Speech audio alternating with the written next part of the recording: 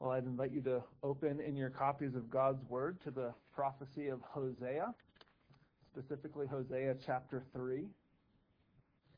It's maybe a smaller book. You can find it just after Daniel.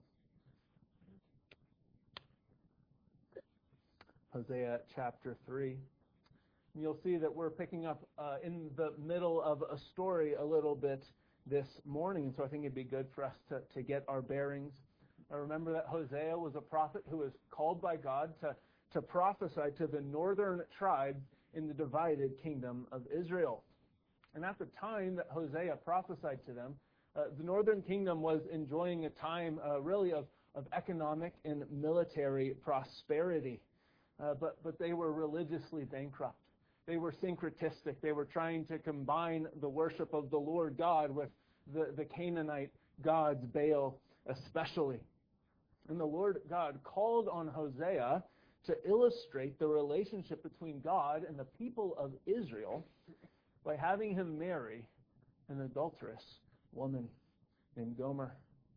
And the image is that just as Gomer had chased and continued to chase after other lovers, Israel had consistently refused the overtures of God's love given to her by the prophets and had chased after Baal and the supposed blessings that Israel enjoyed from Baal.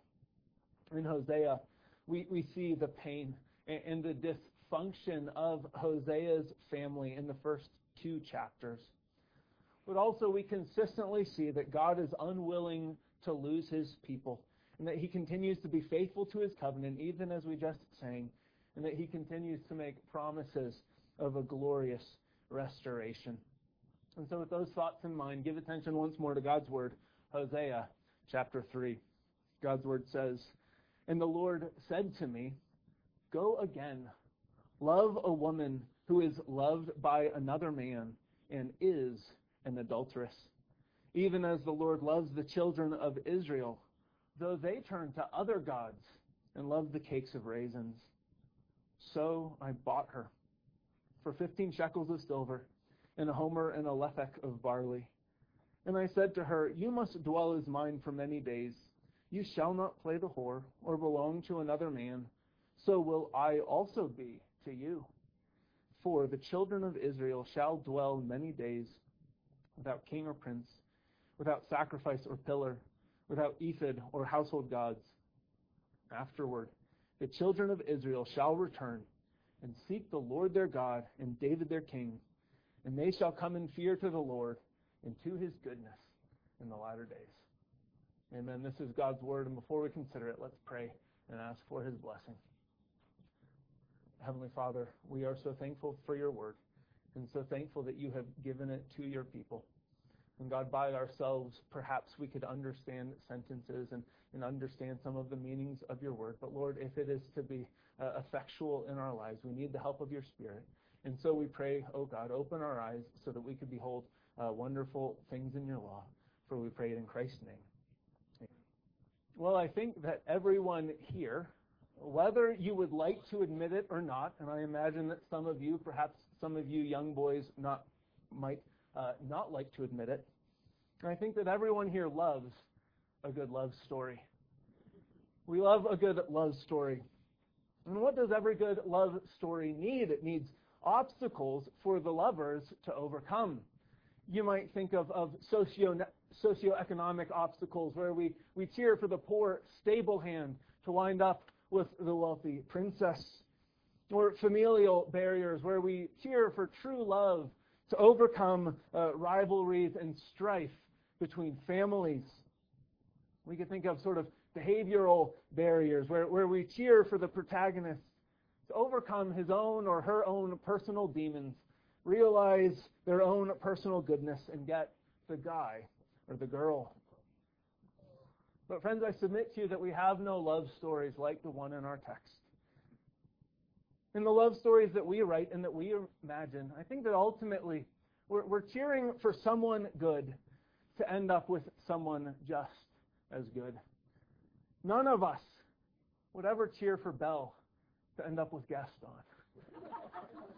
None of us hope that Prince Charming winds up with one of Cinderella's evil stepsisters, or that Elizabeth Bennet will find love with Mr. Collins. No. No, we cheer for someone good and wonderful and beautiful to find someone good and wonderful and beautiful. Well, here in our text, we certainly have conflict.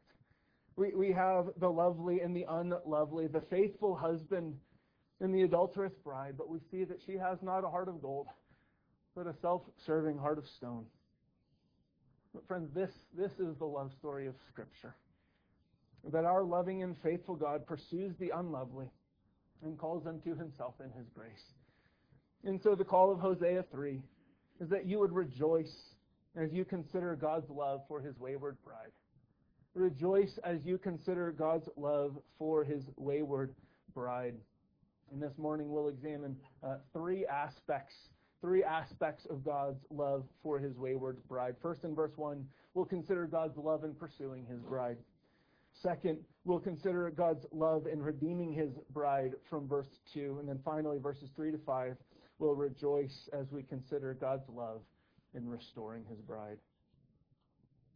First, look with me at verse 1 and notice that we must rejoice as we consider God's love in pursuing his bride. Verse 1 says, "And the Lord said to me, go again, love a woman who is loved by another man and is an adulteress." And first, I think that we should notice something of the condition of God's bride, the condition of God's bride.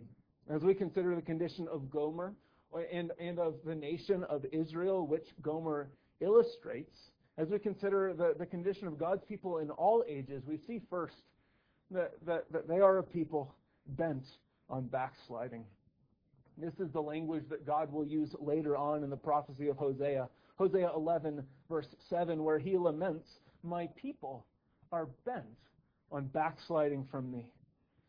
God sees his people, and he doesn't just see a people who have sinned, who have backslidden once, but he says they are bent on backsliding, bent on turning away from me. And we see this in our text.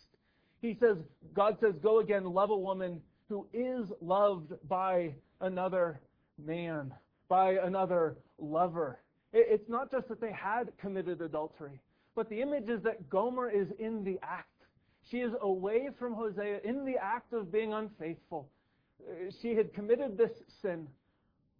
And Hosea had called her to himself in his love, and then she committed it again. They are committing adultery, bent on backsliding. God says, verse 1, they turn to other gods. They turn to other gods. Isn't that the first commandment? Isn't that the first commandment? Thou shalt have no other gods before me.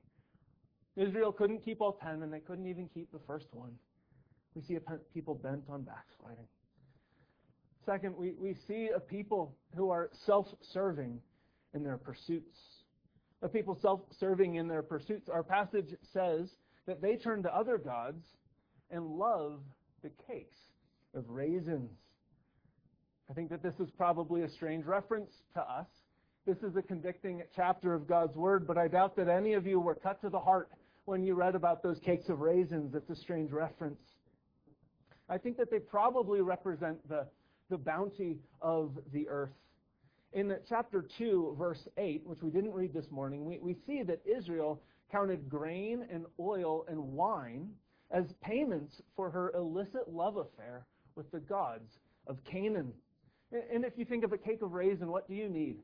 You need flour from the grain and fat from the oil and raisins from the vineyards. It seems as if the people of God love the bounty of the earth. But it also seems that these cakes were offered to foreign gods in really licentious worship services, worship ceremonies, which we can piece together by references to these cakes of raisins, both in the Song of Songs and in Jeremiah chapter 7 and 44, where God laments that his people are offering to the Queen of Heaven, a false god, these cakes of raisins. And so when God says that his people love the cakes of raisins, it seems as if he's saying, in effect, they love the fruit of the earth. They love the immoral worship of Canaan's gods, but they have forgotten me. the one who gave the fruit. They've forgotten me, the one true God. As we think about the condition of God's bride, we see a people who are self-serving in their pursuits. But also as we consider the condition of God's bride, both in the 8th century BC, we see a people like ourselves. We see a people like ourselves. As we read the prophecy of Hosea, it's imperative that we remember that the persistent waywardness of Israel, it shouldn't be thought of by us as an unprecedented case of rebellion against God. We don't come to Hosea and think to ourselves, my oh my, how could things have gotten so bad? How could Israel have been so wicked? How could they have fallen so far? No, we see a picture of ourselves. One commentator, Derek Kidner, said the reader of Hosea may find himself confronted by a mirror rather than a window. Since Israel's sin is also humanity in every man's, it reflects us. It's a mirror, it's not a window. It shows us our waywardness and our backsliding tendencies. And so as we consider the sinfulness of Gomer as an individual, the sinfulness of the people of God in Israel, we need to be careful. We need to be careful that we don't fall into that self-righteous trap that David did. Do you remember Nathan the prophet comes to him, he confronts him with sin, and David is angry. It says in 2 Samuel 12, David's anger was greatly aroused against the man, and he said to Nathan, "As the Lord lives, the man who has done this thing shall surely die." And of course, then the trap is sprung, and Nathan says, "You missed the point. This is you. This is what you have done." And as we come to God's word this morning, it says to us, you are the man. You are the woman. And instead of being like self-righteous David, we need to say with penitent David, Psalm 51, "Have mercy on me, O God." Again, Derek Kidner comments, few of us, remembering the trivialities that we chase, will feel ready to cast the first stone at Israel. As we consider the condition of God's wayward people, we see ourselves bent on backsliding, selfish in our pursuits. This is the condition of God's bride. But second, as we think about God's love in pursuing his bride, we need to think about the commitment of our God. The commitment of our God. And notice first that our God is faithful in his love. Our God is faithful in his love. We read in verse 1, "Go again, love a woman who is loved by another man." The waywardness of God's bride, it is no hindrance to his love and steadfastness. He had sworn to love his people, and he was committed to fulfilling that love. God said that he loves his people, and when his people despise his love, our passage tells us that he'll love them again. He says, "Go again." Our God is faithful to his love. Think of Jeremiah 31:3. "The Lord appeared to me of old, saying, 'Yes, I have loved you with an everlasting love. Therefore, with loving kindness I have drawn you.'" Brothers and sisters, our passage offers us assurance that although our sins make a separation, God still loves. Although our sins make it at times such that God could describe his relationship with us as in the words of Hosea 2:2, "She is not my wife, nor am I her husband." God is still faithful to his promise, faithful to call his people back, and faithful to love them. Consider also that God is willing to pursue. God is willing to pursue. As Hosea records what God called him to do, he starts with an imperative. It says, "Go." Hosea was to go and show love for Gomer. He was not to be passive, but he was to be active. I think it would have been an amazing expression of love if Hosea had said, "I'm willing to receive Gomer back if she comes to me. If she comes and knocks on my door, I will open it and welcome her back into my home and show her forgiveness." But instead, Hosea, picturing God's love in miniature, he pursues his bride. He goes. And how does God explain this parable? What does he say of this illustration? He says it's even as the Lord loves the children of Israel. God is willing to pursue. And as we consider the commitment of our God, consider finally that God is not daunted by your sins. Brothers and sisters, God is not daunted by your sins.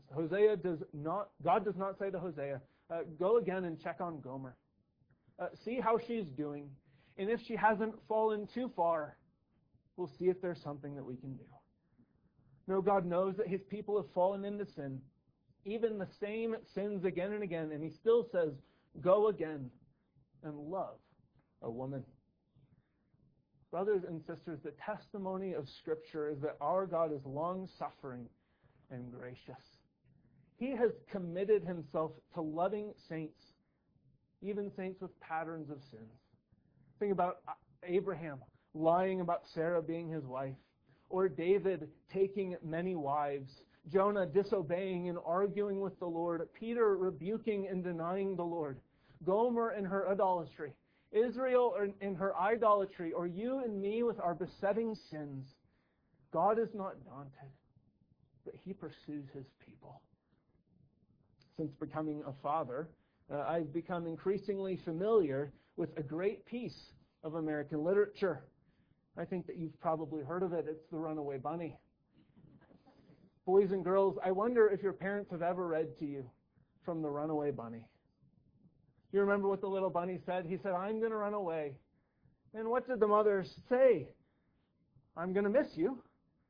No, the mother said, I'll run after you. The bunny says, I'll turn into a fish in a trout stream and I'll swim away, or I'll become a rock high up on a mountain, or I'll become a crocus, a flower hidden in a garden.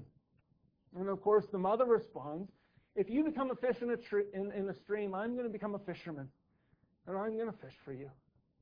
If you become a rock high up on a mountain, I'm going to become a rock climber. I'm going to climb up and I'm going to get you. If you become a crocus hidden in a garden, I'm going to become a gardener, and I'll come and I'll find you. Boys and girls, there wasn't anything that little bunny could do to stop his mother from loving him, was there? And you know what? It's just like our God, and just like his pursuing love. There is nothing that God's people can do to stop him from loving and pursuing. Our passage is teaching us that there is no sin so powerful that God cannot save, no sin so serious that God cannot redeem, and certainly no sinner so heinous that our loving God and faithful husband will not pursue. And so as we consider God's love for his wayward people, it's fitting for us to begin by considering his pursuing love. His pursuing love. But our God, he not only pursues. We'll turn to our second aspect of God's love, where we'll consider God's love in redeeming his bride. Verse 2, consider God's love in redeeming his bride. We read in verse 2, so I bought her for 15 shekels of silver, and a homer and a lethek of barley. So I bought her. We saw under our first heading that Gomer was idolatrous and self-serving and persistent in her sins. And here in verse 2, we see into what condition her sins had brought her. Maybe to borrow the language of our catechism, we see Gomer's estate of sin and misery. Gomer had chased after other lovers. Israel had chased after other gods. And what was the result of these pursuits? Gomer seems to be indebted to the point of slavery. She's likely been abused and trafficked and treated with utter contempt by those around her, whether her clientele or those with whom she interacted in society. Here we see Gomer near the end of that path of sin, that path that leads from the miseries of this life to death itself, and outside of Christ to the pains of hell forever. Paul describes the condition of God's people outside of Christ as being slaves of sin. Slaves of sin, Romans 6:17, and as presenting ourselves as slaves of uncleanness and ungodliness.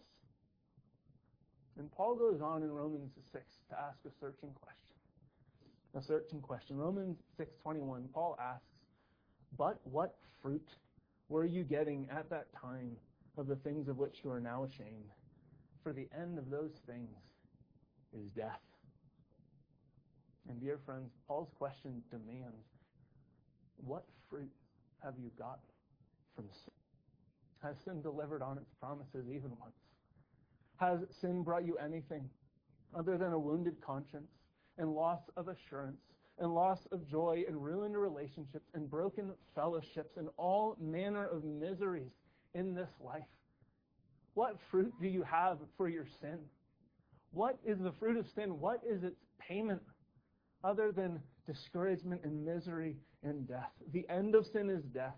And here in verse 2, we see that Gomer is on that sinful path that leads to death. But instead of reaping the fruit of her sin, we see Gomer's faithful husband loving her again. He buys her 15 shekels of silver, and what many commentators say appears to be about 15 shekels worth of produce. That's 30 shekels in total. That's the price of a slave. Exodus 21:32. But I think that Hosea's love, it's not seen so much in the price that he paid, but in the forgiveness that he showed. I wonder, can you imagine the scene? Here we have Hosea's love is pictured in the humiliating circumstances surrounding the redemption of his wife. This holy prophet of God goes into a brothel, and he pays to redeem his own. It would have been humiliating and humbling. Perhaps he would have been mocked and scorned. Perhaps people would have mocked and scorned this holy prophet of God. But I think that this story, it's not ultimately about Hosea redeeming Gomer, is it?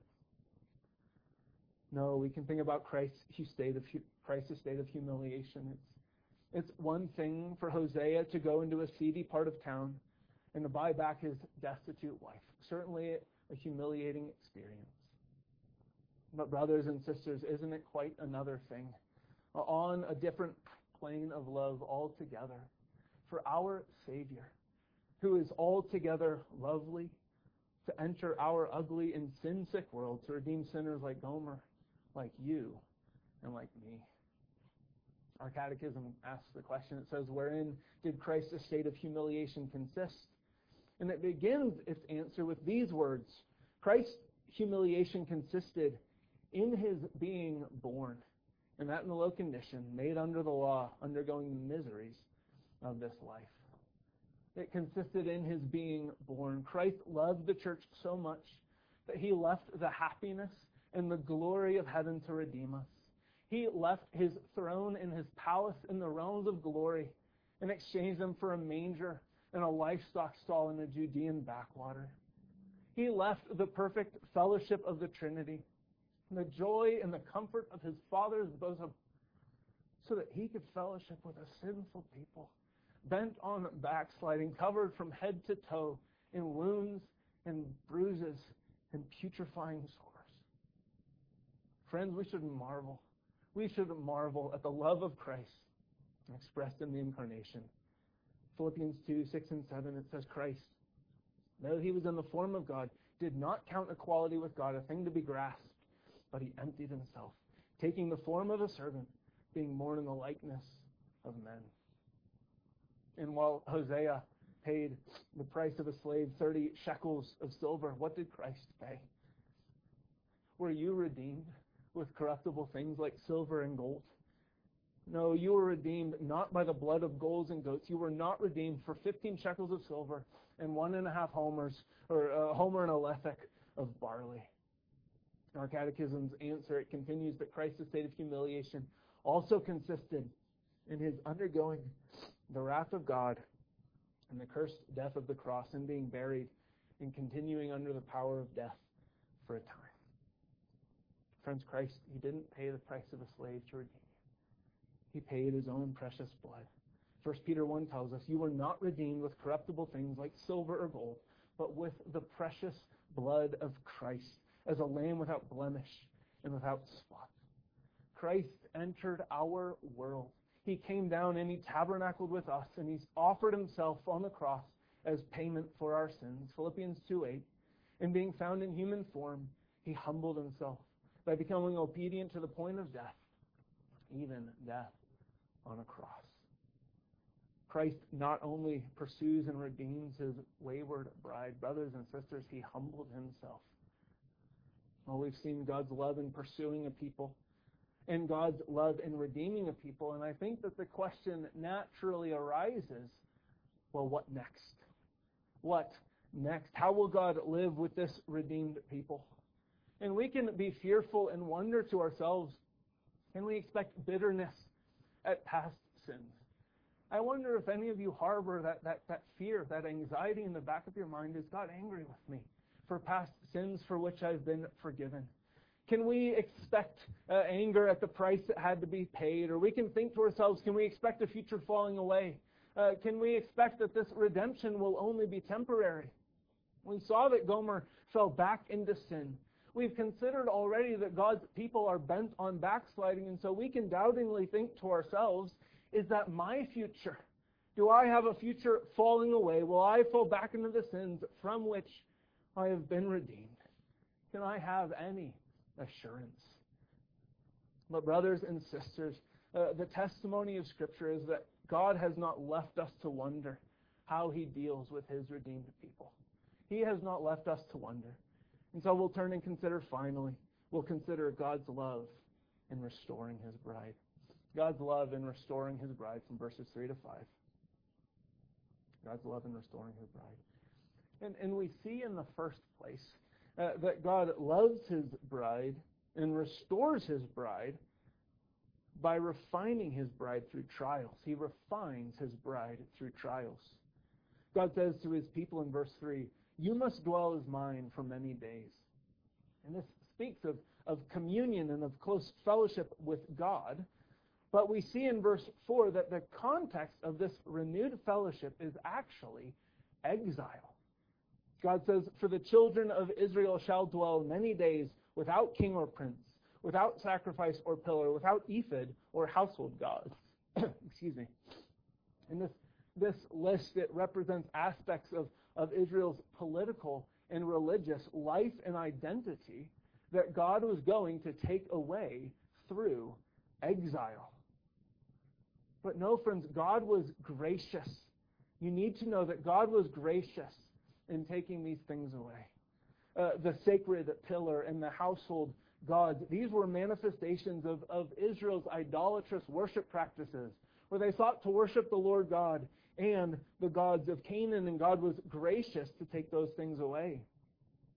But even things in this list that may seem and appear to be good, we need to know that it was gracious for God to take away. For God to take away the king and the prince. It is for God to remove the rebellious rulers of the northern tribes and to make a path back for following his appointed line, the Davidic monarchy. For God to take away the sacrifices and the ephod of the northern priests, to take away those things.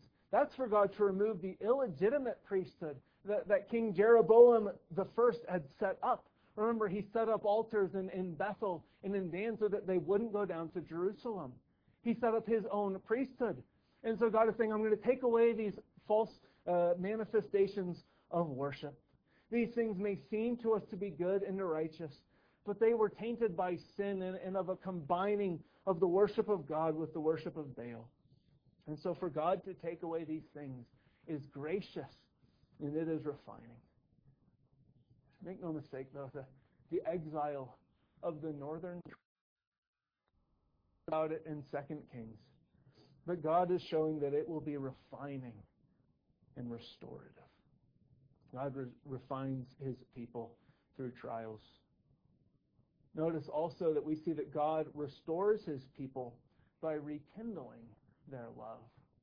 God restores his people by rekindling their love. We read in verse 5, it says, afterward, the children of Israel shall return and seek the Lord their God and David their king. In chapter 2, God had promised to allure Israel and to call her back to himself. And I think in verse 5, we see that one of the ways that God allures his people is by making his anointed king lovely in their sight. Remember, the northern tribes had rejected the Davidic line. They had said, "What portion have we in David? We have no inheritance in the son of Jesse. To your tents, O Israel." But God is saying that he'll make them return and seek the Lord, their God, and David, their king. What an amazing thing. And thus far, we have seen that Israel was self-serving in her pursuits. She had sought her own pleasure and her own satisfaction. Hosea 2:5, it says that she was seeking my lovers and my bread and my water and my wool, my linen, my drink. But now she wants her God. She says, "I want my God. I want David, my king." Brothers and sisters, by the time that Hosea is prophesying, David had been dead for centuries. They were not seeking a long dead king. No, the afterword in verse 5, it's future looking. The latter days in verse 5 speak of the years of our Lord. We see installments of this returning to the Lord fulfilled in the New Testament era. We see it fulfilled at Pentecost when 3,000 of our Lord's countrymen were converted and placed their hope in David's greater son. We see it fulfilled as the gospel of Christ, who is a light to the Gentiles, is proclaimed among the nations, and a people from every tribe and tongue and nation come and put their hope and their trust and their love in the God of Abraham. And we look for it to be fulfilled in still greater measure as the fullness of the elect come to seek the Lord their God and David their king. We look for the fullness of the Gentiles to be called in, and we anticipate the fullness of the Jews being called back. And what's the final estate of God's people? How does he deal with this restored people who have come to seek the Lord their God and David their king? Verse 5 tells us, "And they shall fear the Lord in his goodness in the latter days." As we consider our God who pursues and who redeems and who restores, we see his goodness and we fear. This is not a servile fear of punishment, but it speaks rather of our awe-struck response to God's redeeming goodness. Brothers and sisters, the Lord is good and does good. And when we see and experience his goodness, we offer heartfelt worship to our God. Well, we've considered this third chapter of Hosea. We've seen a wayward bride and the effects of her sin. And it hasn't always been pretty, has it? My wife and I, we don't live in the greatest neighborhood in Pittsburgh. And certainly if you went down the road a few miles from our apartment, you'd be in some of the more downtrodden areas of the city. It's by no means common, but it's not altogether unprecedented to see women who seem to be in Gomer's line of work. And it's heartbreaking. You see an image bearer who's been trafficked and and mistreated, and it's heartbreaking. God says this is the image of his people, but they've sought it. They've pursued it. This is the image of a people bent on backsliding away from God. What a contrast then with another picture of God's people that we have in Scripture, the picture of a bride on her wedding day. We can say, how can this become this? How can the unlovely become lovely? But friends, the message of Hosea chapter 3 is that despite our sins and our desperate condition, God pursues. And despite our waywardness, God enters our world of sin and misery, and he redeems. And he does not leave us as dirty, wounded sinners, but he restores us. Ephesians 5:25, well-known words. Christ loved the church and gave himself up for her that he might sanctify her, having cleansed her by the washing of water with the word, so that he might present the church to himself in splendor, without spot or wrinkle or any such thing, that she might become holy and without blemish. No doubt, brothers and sisters, as you look at your own heart, as you look at the church, you see spots and wrinkles and blemish. But the testimony of Scripture is that Christ is so working in his wayward, backsliding people that one day a multitude of pursued and redeemed and restored sinners will say, "Hallelujah, For the Lord God omnipotent reigns. Let us be glad and rejoice in him and give him glory, for the marriage of the Lamb has come, has made herself ready. And one day it will be said of them, and to her it was granted to be arrayed in fine, clean and bright. For the fine linen is the righteous acts of the saints. And brothers and sisters, that's gospel transformation. And certainly that's cause to rejoice as you consider God's love for his wayward ones. Let's pray and ask for the Lord's help. Our Heavenly Father and our God, how we thank you for your word. We thank you that it is honest with us, that it shows us our sin. But we thank you more than that, that it shows us the redemption that you have won for us in Christ. We praise and we thank you, Christ, that you love the unlovely. God, I pray for this congregation that you would be building them up in holiness and in sanctification. I pray for the individual members of this congregation, from the oldest saint to the youngest little boy who we saw baptized today, that you would be active in their lives, growing them in holiness. God, if there are any here this morning who are outside of Christ, who have not trusted in the Son of David, would you make him lovely in their sight? Help them to see their sin and its fruit and its end, and help them to see the redemption that is available to them in Christ. God, hear our prayers and accept our worship, for we offer it in Christ's name. Amen.